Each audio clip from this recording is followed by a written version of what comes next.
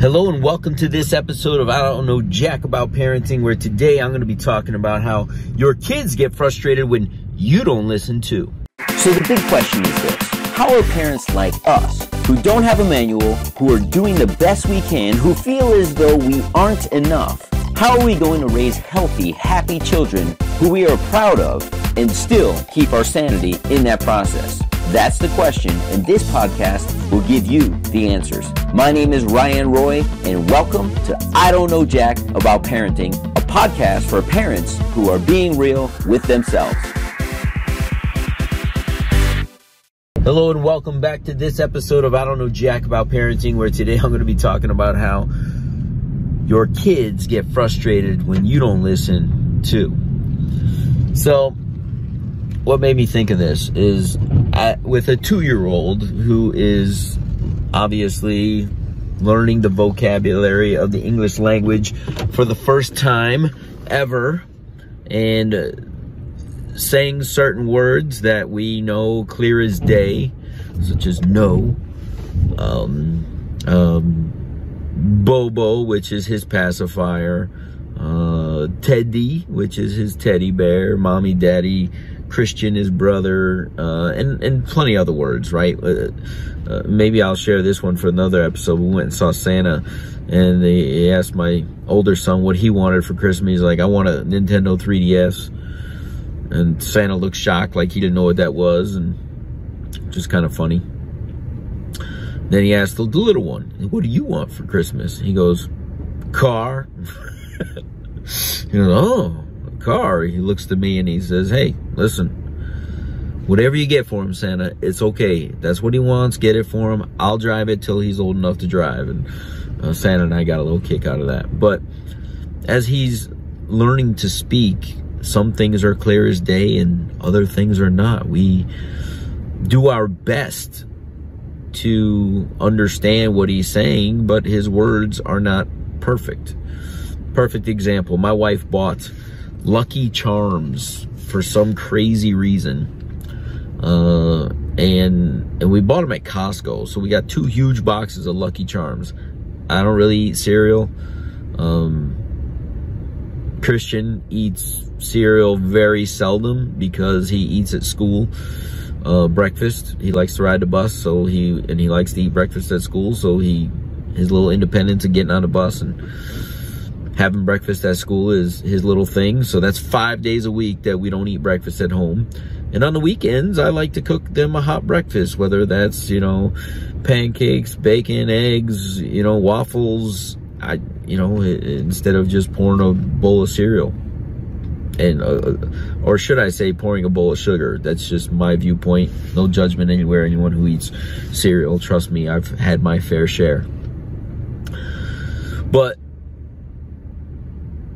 so these Lucky Charms have been lingering around the house, and we put them in a clear plastic container for storage purposes that we have for our cereals and things, and it's on the lower shelf in the pantry, and Jaden, the baby, has discovered marshmallows in the Lucky Charms. He doesn't care for the rest of them. He just cares about the Lucky Charms and the marshmallows.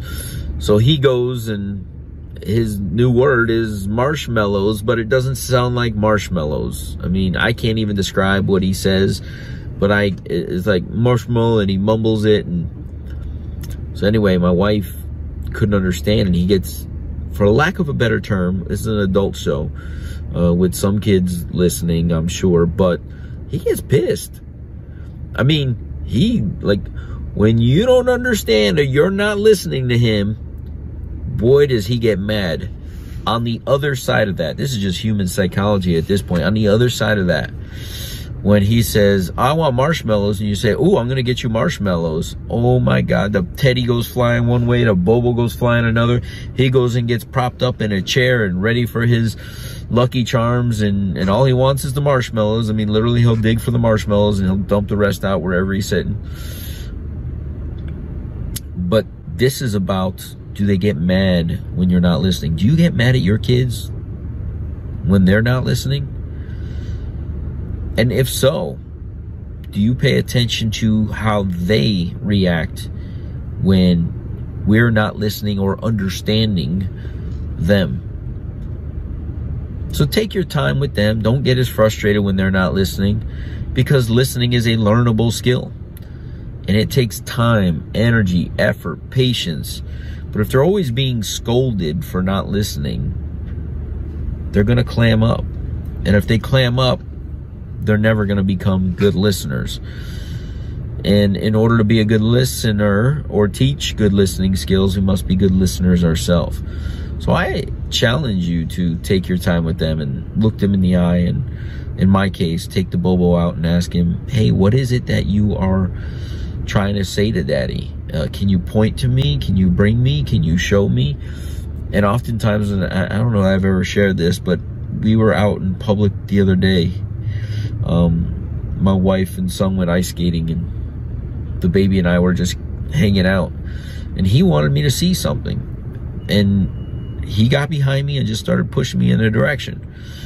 And people were kind of like laughing, like, oh, that's so cute. I was like, I don't understand what he's saying. So this is his way of communicating. I'm just going to where he wants to go. And he wanted to check out near the ice skating rink, the inside portion of the restaurant and bar that was there. And he just wanted to explore. There was Christmas trees and lights, and he just wanted to explore. But Dad, what's in there? Let's go. And he didn't know how to say that, so he just pushed me. But he felt heard, and he felt confident that he could communicate, and he felt empowered that I listened. I bet you feel empowered as a parent when your kids are listening to you, when you give them direction and they do it. It's like, oh wow, they just did that. I've only asked a million times and it worked. You feel good when you feel heard. So try to listen to your kids. Try to practice listening to them. And vice versa. When they listen to you, acknowledge them, praise them, thank them, because we all want a little bit more of that good feeling.